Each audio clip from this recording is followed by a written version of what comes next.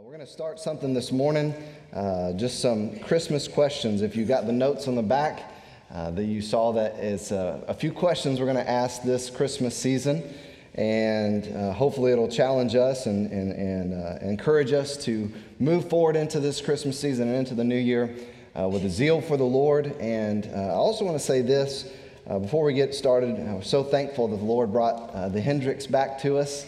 Amen. Praise God.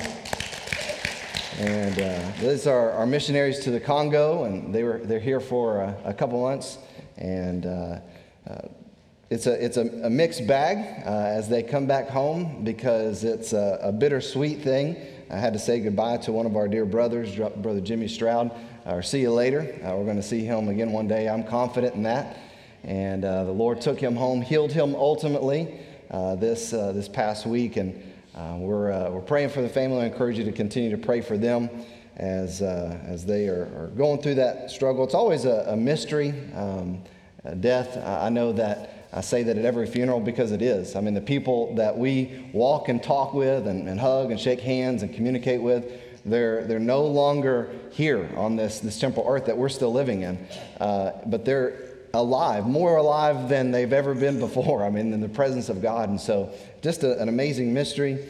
But so we rejoice that he's healed. We continue to process through and mourn the loss here. But again, just keep them in your prayers. If you have your Bible, go ahead and turn to Luke chapter 2. I know we read some of these verses already this morning, but when I ask the question, what would you do if you knew that the God of all creation wanted to come to your house today?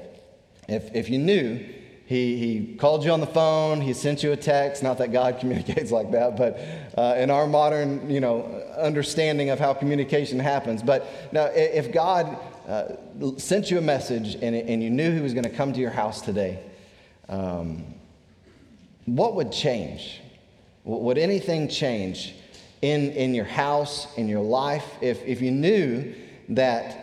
Let's just put it in what we're going through in this Christmas season. Let's say God incarnate wanted to come to your house, or you knew he was coming to your house today. What would change? Would you have to make some room in your life? Would you have to make room in your house, physically, in your schedule? What about in the priorities of life? Would you have to make room and to have time for the God of all creation? Today, I'm going to look at three groups, we could say maybe realms, or three people, persons, I don't know, that didn't have room for Jesus at his coming, didn't have room for Jesus in his ministry. And again, hopefully we'll get something from this that will not only help us and encourage us, challenge us this Christmas season, but moving forward, it'll do the same. So let's pray, and we'll jump into this. Father, thank you again for this time. Thank you again for all that we've already experienced. Thank you for loving us. Thank you for dying for us. Thank you for the resurrection.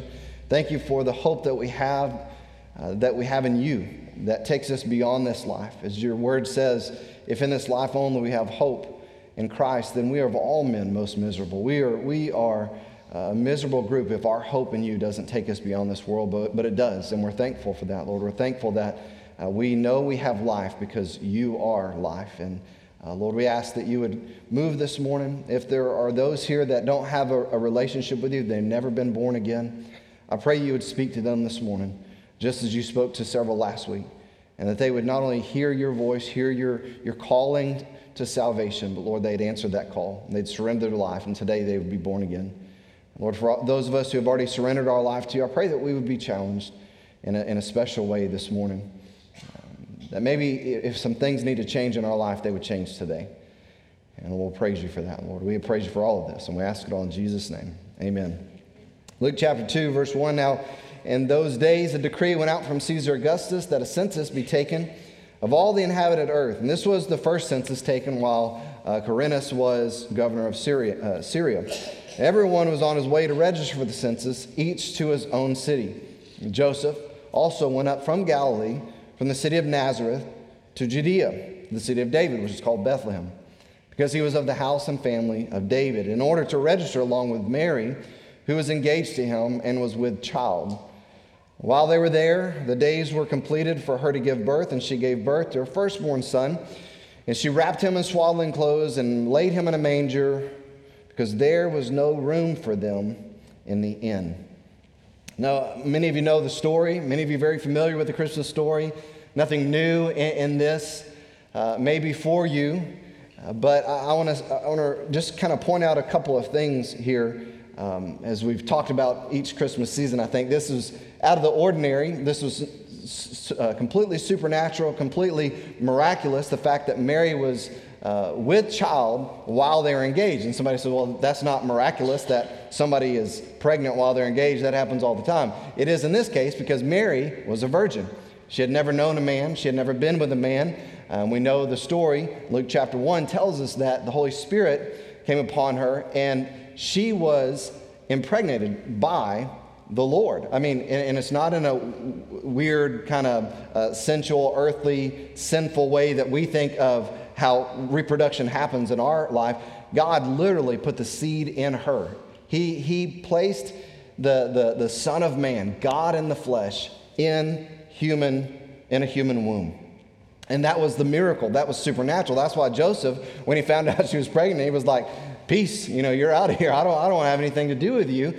Until the Lord showed up and told him, hey, chill out. This thing is from God. This thing that has happened to her is from God. This is a miracle from Almighty God. And so, again, they got beyond all of that. They make their way to Bethlehem. And there they found no room. There was no room. Nobody had made room for them. And you say, well, yeah, that's the story. It had to happen that way so that he was born in a stable. He was born in a place where animals were. He came into the lowest of low, the meekest of meek, the most humble of conditions. It had to happen that way. I wouldn't necessarily agree with that. But I do want to point some things out in this truth that we know that there was no room for them in the inn.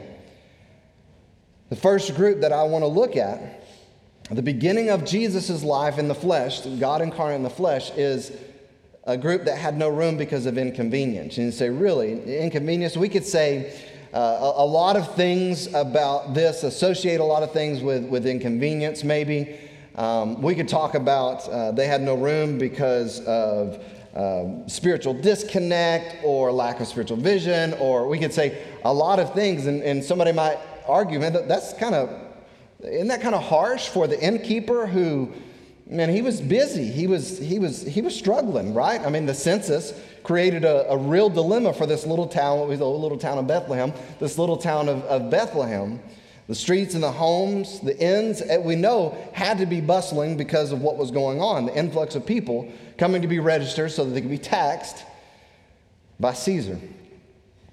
Most people, and maybe even some in this room, would not fault the innkeeper for not making room for this unknown family. But what if we said it like this? Would you fault the innkeeper for not making room for the King of Kings and the Lord of Lords? As we asked the question in the very beginning, what would you do if you knew the God of all creation, the King of Kings, the Lord of Lords, was coming to your house today? The wonder I have is if there were those people during that time, that specific time that God came in the flesh, would be born of a virgin, if there were people in that day, like the shepherds or even the wise men, you say, yeah, but the shepherds had angels. Oh, let's keep going down the list of people who were not inconvenienced. People like Simeon and Anna, who were anticipating, they were looking for, they were following the words of the Lord's prophets through the ages and being led of the Spirit, and they were anticipating, again, ready to leave their flocks to go see the Messiah, ready to stop everything that they were doing in their life to make a journey to see the Messiah. If there were those people like that, then why do we have the story of the filled in, or maybe even we could say the inconvenienced innkeeper? Possibly. I'm not saying he was, but maybe he was. He had a full inn. He wasn't necessarily prepared for all of this, but what would you do if you knew the King of Kings and the Lord of Lords was coming to your place? Would you not make room? If the innkeeper maybe was like Simeon and Anna, and I'm not trying to judge him. I don't know all the circles. I don't know his heart. I don't know the conversation. We don't have all the information there. We just know that he didn't have room for the family. We know he didn't have room for the Lord. Luke chapter 2, further down, we know in verse 25, it says, again, these people who were ready. There was a man in Jerusalem, his name was Simeon. And this man was righteous and devout, looking for the consolation of Israel. And the Holy Spirit was upon him, and it had been revealed to him by the Holy Spirit that he would not see death before he had seen the Lord's Christ, the Lord's anointed, the Lord's Messiah. And he came in the Spirit into the temple. And when the parents brought the child Jesus to carry out for him the custom of the law, then he took him into his arms and blessed God. He praised God and said, "Now, Lord, you are releasing your bondservant to depart in peace. Now I can die. According to your word, for my eyes have seen your salvation, which you have prepared in the presence of all peoples, a light of revelation to the Gentiles and the glory of your people Israel." And his father and mother were amazed at the things which were being said about him. Joseph and Mary were amazed at what was being said about Jesus. And Simeon blessed him and said to Mary his mother, "Behold, this child is appointed for the fall and the rise of many in Israel, and for a sign to be opposed, and a sword will pierce even your own soul, to the end that thoughts from many hearts may be revealed." And there was a prophetess, Anna, the daughter of Phanuel, the tribe of Asher, and she was advanced in years. She was old. That's a nice way the Bible put it. She was old, and had lived with her husband 70 years after her marriage. That's a great testimony there. And then as a widow to the end of age 84, 14 years, she had been a widow and never left the temple, the Bible says, serving night and day with fastings and prayers. Look, how was she going to spend the rest of her life now that she no longer is married to the love of her life of 70 years? How is she going to spend it day and night with fastings and prayer before the Lord? At that very moment when this happened, she came up and began giving thanks to God and continued to speak to him of all those who were looking for the redemption of Jerusalem.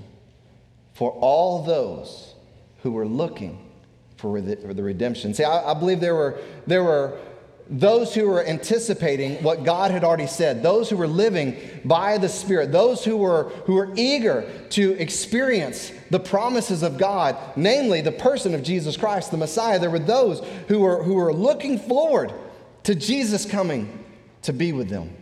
And then there were those who might have been inconvenienced, those maybe who were surprised. And Jesus was no inconvenience for the shepherds to leave those flocks. We know that the Bible says that they made haste.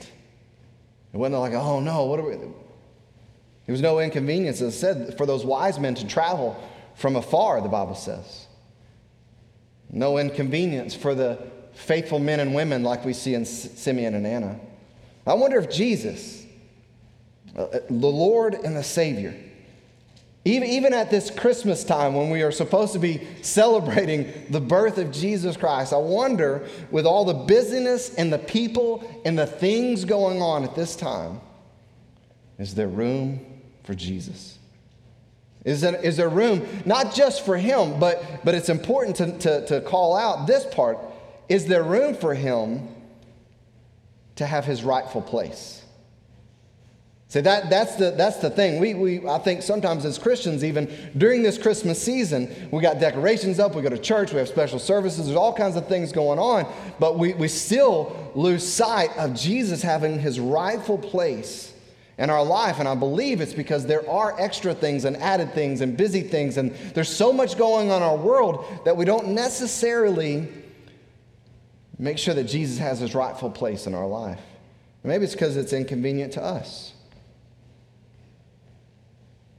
This widow was spending day and night with prayers and fasting, looking for the Lord, waiting, anticipating the Messiah to come. I mean, this man was faithful and filled with the Spirit. These shepherds, again, all these people waiting for the Lord to come and to be present.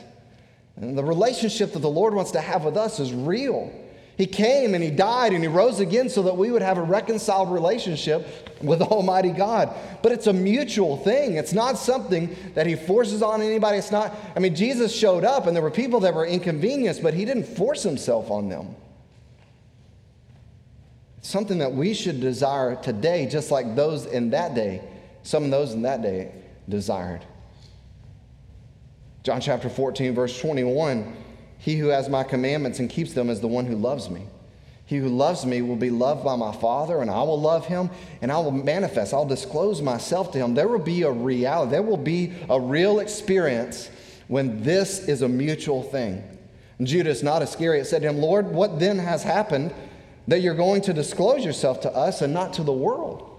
And Jesus answered and said to him, if anyone loves me, he will keep my word, and my Father will love him. And we will come to him, and we will make our abode with him. We will make our presence, our home with him. He who does not love me does not keep my words. It's just a reality. If you don't love the Lord, you won't obey what he said. If you do love him, you will. And the word which you hear is not mine, it's the Father's who sent me. These things I've spoken to you while abiding, while I'm living in among you. But the Helper, the Holy Spirit, whom the Father will send in my name, he'll teach you all things and bring you to remembrance all things that I said to you.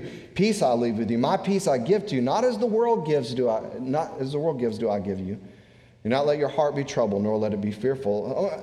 I want to encourage you this morning to answer the question, would you be in that group like it was in Jesus' day, the group that was inconvenienced?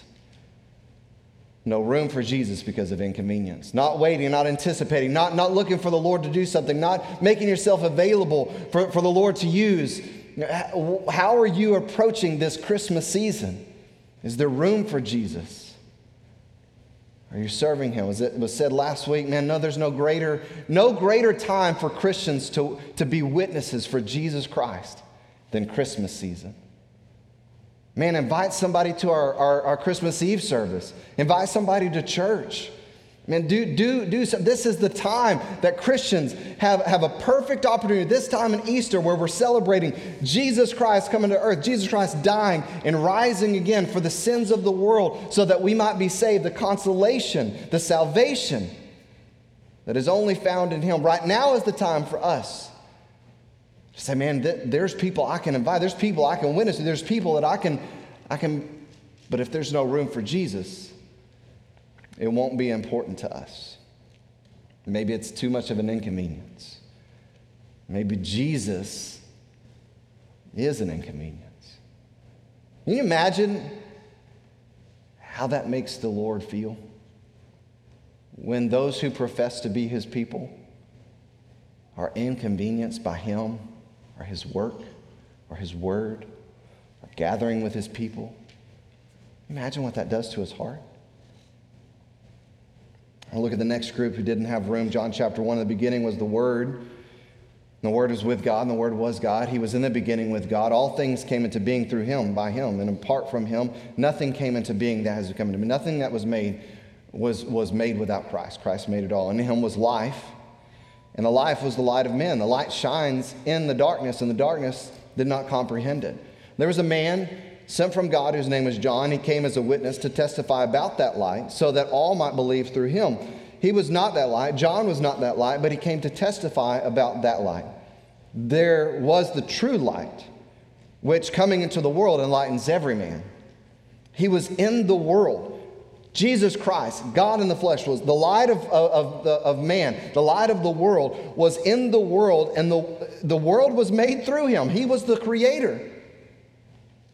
And yet the world did not know him. He came into his very own, a people group, the Jews, and those who were his own, did not receive him. But as many as received him, to them he gave the right to become the children of God, even to those who believe in his name, who were born not of blood, nor of the will of the flesh, nor of the will of man, but of God. And the Word became flesh. Again, God incarnate, and dwelt among us, and we saw his glory. It's the glory as of the only begotten from the Father, full of grace and truth. If you go back, you saw a couple of verses. It says that he was in the world, and the world didn't know him. That he came into his own, and his own didn't receive him. There's a second group of people we know existed at the time of Jesus' birth, life, and ministry.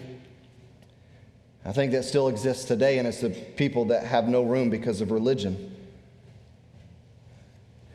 There may be people in this room, as maybe alluding to what we said in the first people group. Maybe there's a lot of religion, but there's not a lot of relationship there.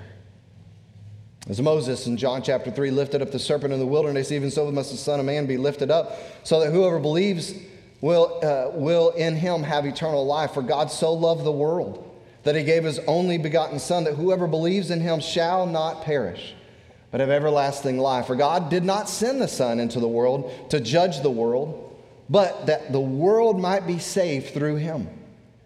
He who believes in him is not judged.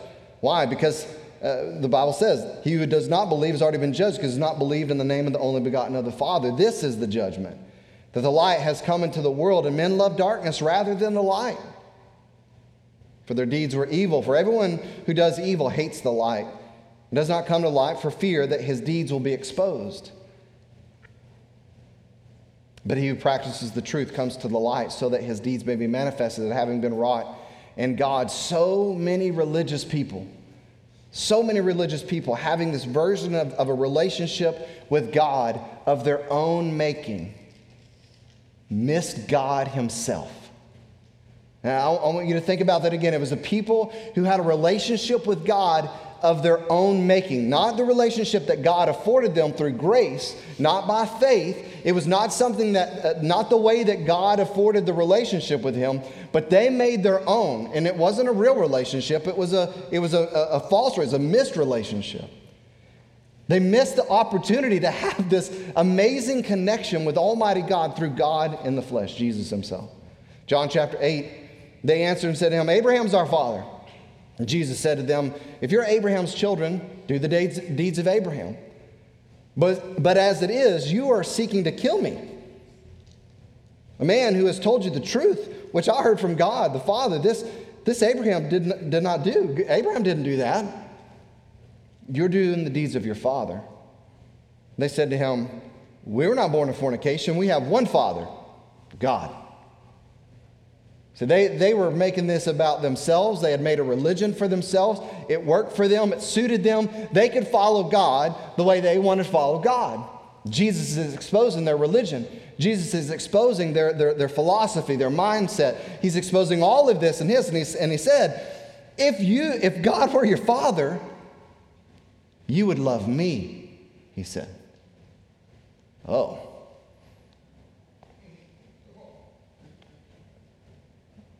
For I proceeded forth and have come from the Father. I've come from God. For I have not even come on my own initiative. He sent me. God so loved the world that he gave. He sent me. So why do you not understand what I'm saying? If God's your Father, why do you not understand my words? It's because you cannot hear my word. The truth, he told him, is this: you are your father, the devil. And you want to do the desires of your father, the devil. He was a murderer from the beginning and does not stand in the truth because there's no truth in him. Whenever he speaks a lie, he speaks from his own nature because he's a liar and the father of lies. But because I speak truth, you do not believe me. Which one of you convicts me of sin? If I speak the truth, then why do you not believe me? He who is of God hears the words of God. For this reason, you do not hear them, because you're not of God. He was talking to the Jews, and namely it was these religious leaders. The Pharisees came, and they were trying to catch him. In the beginning of the chapter, they're trying to catch him, and he saw their deeds, their hearts, their minds, their thoughts. Everything was evil. They were in darkness. They were religious. They thought they had a relationship with God, but it was all based on what they wanted, how it worked for them, how it suited them. And they had taken from what had been delivered to them from their fathers. Jesus said that in another place. But I think many are making the same exact mistake today. Churches are full, I believe, of lost religious people. People who absolutely profess that Jesus is God. People who absolutely profess that Jesus is God. He came in the flesh. He lived a sinless life. He went to the cross and died for the sins of the world, including their own. He was buried. 3 days later, he rose again. There are churches that are full, I believe, that profess that that is the truth, but don't possess a sincere relationship with him. Churches are full of these people who, exactly like the Pharisees of Jesus' day in his ministry on the earth, follow him at their whim. Follow Jesus the way they want to follow Jesus. Follow God, obey God in what ways work for them. They show up. They only do as they want to do. Again, this is exactly what the Pharisees, exactly what the lawyers, exactly what the Sadducees and the scribes did when Jesus came on the scene. Wait. You're not going to mess up what works for us. You're not going to mess up our family. You're not going to mess up our life. You're not going to mess up what we do. You're not going to mess up our money. You're going to mess up all this stuff. We already have it worked out. We already have a relationship with God. We don't need to change anything for you. And Jesus said, the reason why you don't want to hear my words, the reason why you don't want to obey my words, the reason why you can't even hear my words, because you don't have any part with God.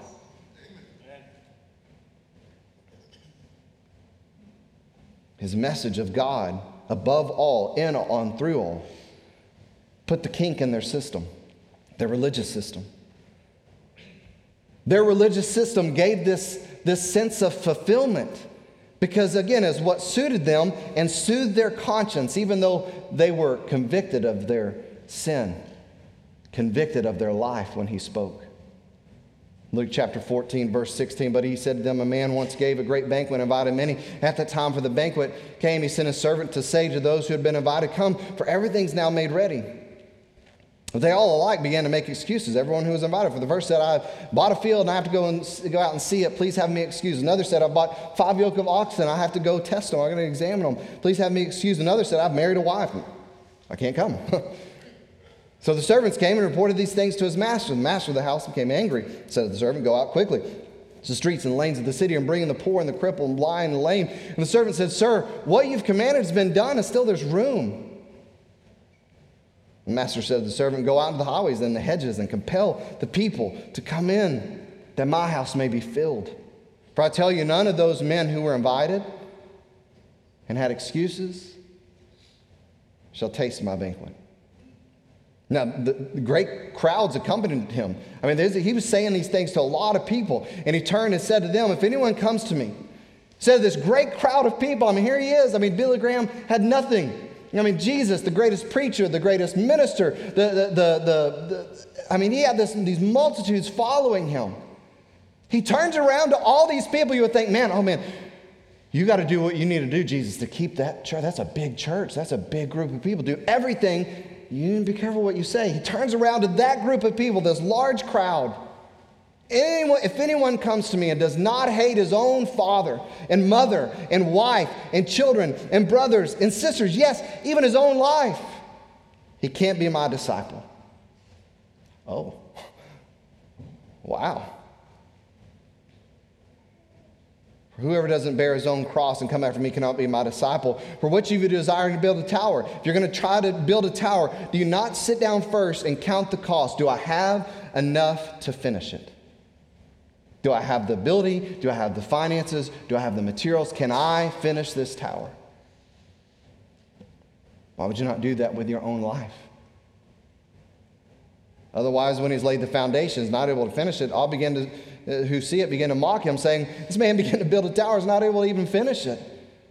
Foolish. What king going out to encounter another king in war will not sit down first and deliberate whether he is able with 10,000 soldiers to meet him who comes against him with 20,000? Can we fight this fight? Can we win this fight? What king doesn't sit down first and count the cost? And if while there is the other is yet a great way off, he sends a delegation and an ambassador and of peace and seeks terms for peace. Therefore, if any one of you does not renounce all that he has, he cannot be my disciple. That's the cost. You got to count the cost, he was telling them. It's an all-in thing. It's not an all-in except. It's not an all-in but. It's an all-in with Jesus, period. He wasn't telling us to hate our relationships. He wasn't telling us to hate our wife when he tells us to love people. That word hate in the Bible, we know, means to love less. He was telling them, unless you love all of these relationships, even your own self, because we can elevate our own self and our own desires above God real fast. You got to love all of these things, all these people, including yourself, less than you love God. And if you can't get there, if you can't say, you know what, I'm renouncing, you are my God, you are my Lord, you are my Savior, I'm confessing you, I'm surrendering to you. If you can't do that, you can't be my disciple, he said. That's the cost. That's what you have to count. Salt is good, it's great, it's fine, but if it's lost its taste, then how are you going to restore its saltiness?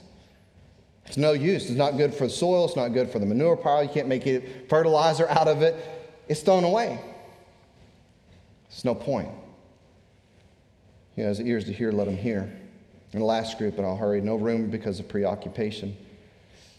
Playing or moving off of that point is a group of people in Jesus' day. There's a group of people still today. Maybe we could associate it with inconvenience. Maybe we could associate it with the previous point. But I think it's very clearly that there are people who are more preoccupied and too preoccupied, maybe even show up in churches, that are not making room for a real relationship with Christ because of earthly things, money, possessions, and please hear this, even those relationships that Jesus just listed.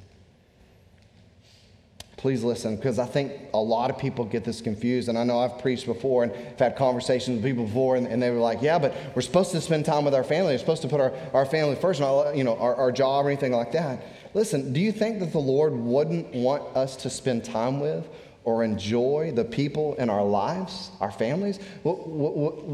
Why would anybody ever think that? That's crazy. Because He's the one that created those relationships. He's the one that gave us the blessing of a husband and wife, the blessing of being able to have children and raise children in the nurture and admonition of the Lord. He's the one that blessed us with community. It's all God's design.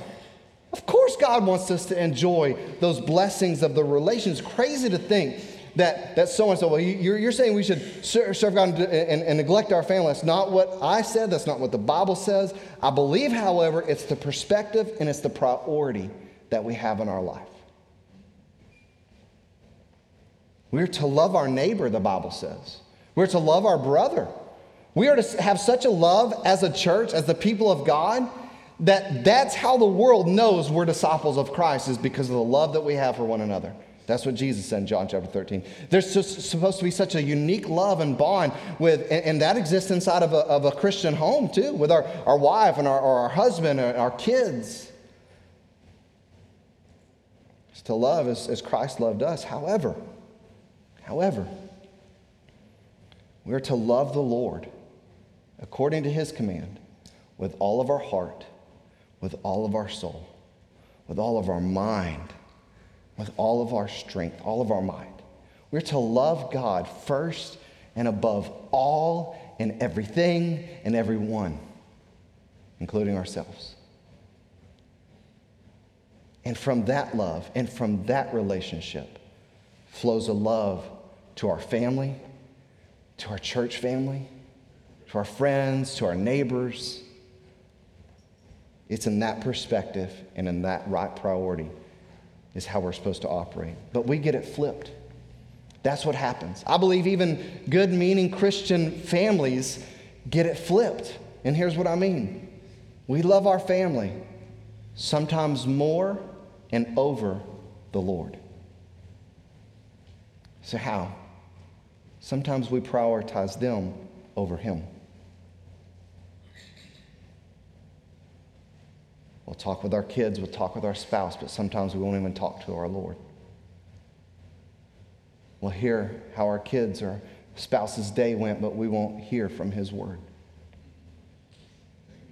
We'll tell somebody about what we're doing with our spouse or what trip we're going to go on with our kids, and we'll do that, but sometimes we won't even tell the person who lives next to us or the person who works next to us that Jesus could save them for all of eternity.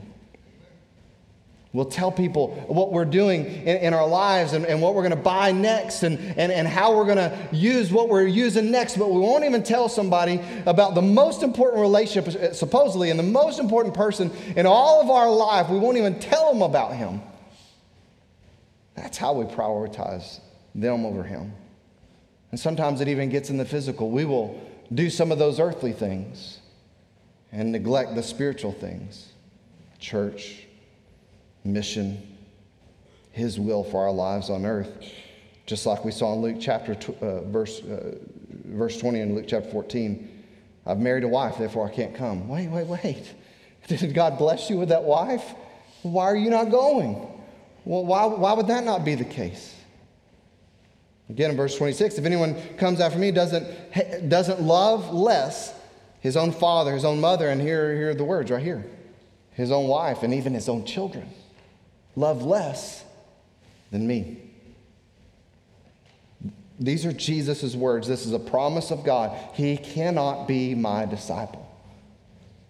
Luke chapter 9, as they were going along the road, someone said to him, I will follow you wherever you go. Jesus said to him, look, foxes have holes, the birds of the air have nests, but the Son of Man has nowhere to lay his head. You want to follow me? Said another, follow me, but said, Lord, just please let me go and bury my father first. Not a very unreasonable request at all. But in perspective of relationship, in perspective of priority, perspective of what Jesus, His words in the moment, His words, follow me right now. Right now. I don't think that Jesus has a problem at all with this man burying his father. I don't think Jesus has a problem at all with us having funerals, and not at all. I mean, Jesus shows up at funerals and heals people, raises them from the dead. Jesus, mourns over the loss of Lazarus, his friend. I don't think at all. But the point is in what he was saying at this moment. Follow me command is an imperative right now. You follow me right now. Make the choice. So I got something else to do right now. He said, allow the dead to bury their own dead, for as you need to go and proclaim everywhere the kingdom of God. Right now, it's time. Another said, I will follow you, Lord, but first let me go say goodbye to those at my home. Let me still go. Let me tell my family bye. And Jesus said, no one, after putting a hand to the plow and looking back, is fit for the kingdom of God. Again, I want to make it clear, I don't think Jesus taught, and I'm not saying it's about abandoning the relationships that God has blessed us with in the first place. I don't believe that at all. I believe that's what He's teaching. But it is absolutely about having the right place and priority for those blessings, those relationships, in relation to the greatest blessing. And that's having a relationship with Almighty God because of the birth, the life, the death, and resurrection and person of Jesus Christ. Is there room for Jesus this Christmas? Or is there no room because of preoccupation with relationships? Preoccupation with work, money, family. And we're just not going to make it because we've got this. A ruler questioned him in Luke chapter 18, good teacher, what shall I do to inherit eternal life? Jesus said, why do you call me good? No one's good except for God.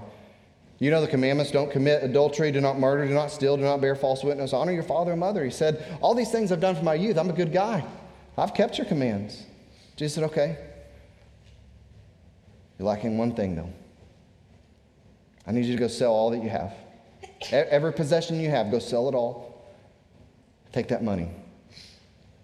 Go take care of the poor with it. You do that and you'll have treasure in heaven. Come follow me. The invitation was there. Follow me. Jesus, we know, wasn't telling this man he needed to do this in order to be saved. The Bible says that it's not by righteous works which we have done, but by His mercy He saved us. It's not that this man could have actually done this deed and that would have given him salvation. It wasn't that at all. It was about where this man's heart lied. It was where his confidence lied. It was where his allegiance was. It was all those things that was in his heart that Jesus saw in that moment. Jesus knew this man was relying and living on the riches and possessions that he had. And so He says, well, just go sell that stuff and give it to the poor, and you can come follow me.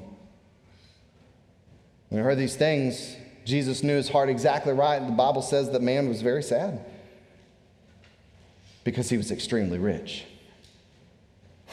Do you know how much that is, Jesus? Do you know? You're asking me to sell all my stuff? That's millions of dollars. Who else are you asking to do that? No, I'm talking to you. I'm looking at your heart. And Jesus looked at him and said, how hard it is for those who are wealthy to enter the kingdom of God. It's easier for a camel to go through the eye of a needle than it is for a rich man to enter the kingdom of God. Everybody heard it, like, whoa, then who can be saved? He said, things that are impossible with people are possible with God. And Peter turns around and says, okay, Jesus, look at us. We've left our homes and we followed you. Look, our family's back at home. We're not asking them back there, but we're following you. He said to them, truly I say to you, this is the truth. There is no one who's left house or his wife or brothers or parents or children for the sake of the kingdom of God who will not receive many times as much, both in this life and in the age to come, receive eternal life.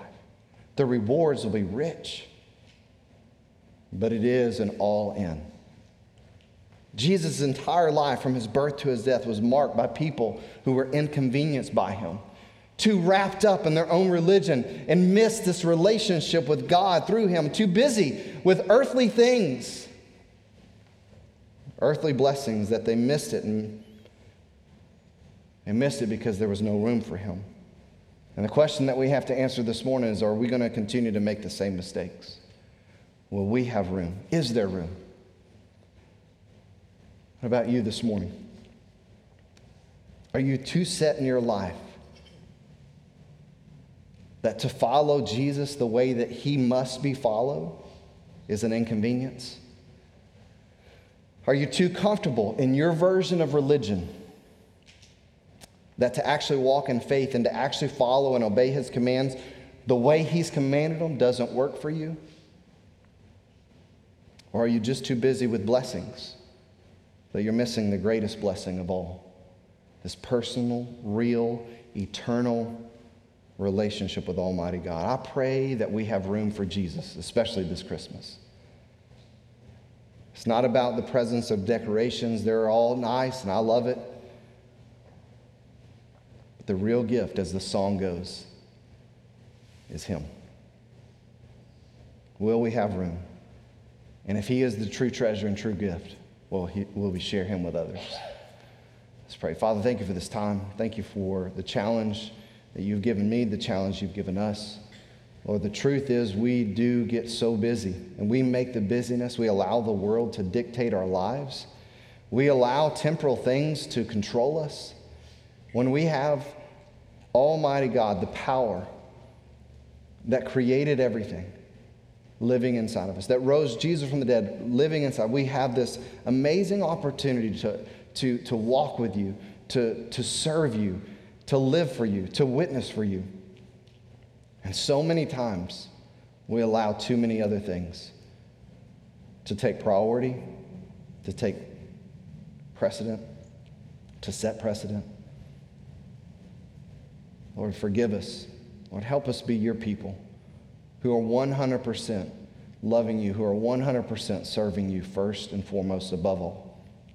Not serving ourselves, not even serving our family, not serving those who are close to us, but serving you, loving you, trusting you, living for you above all.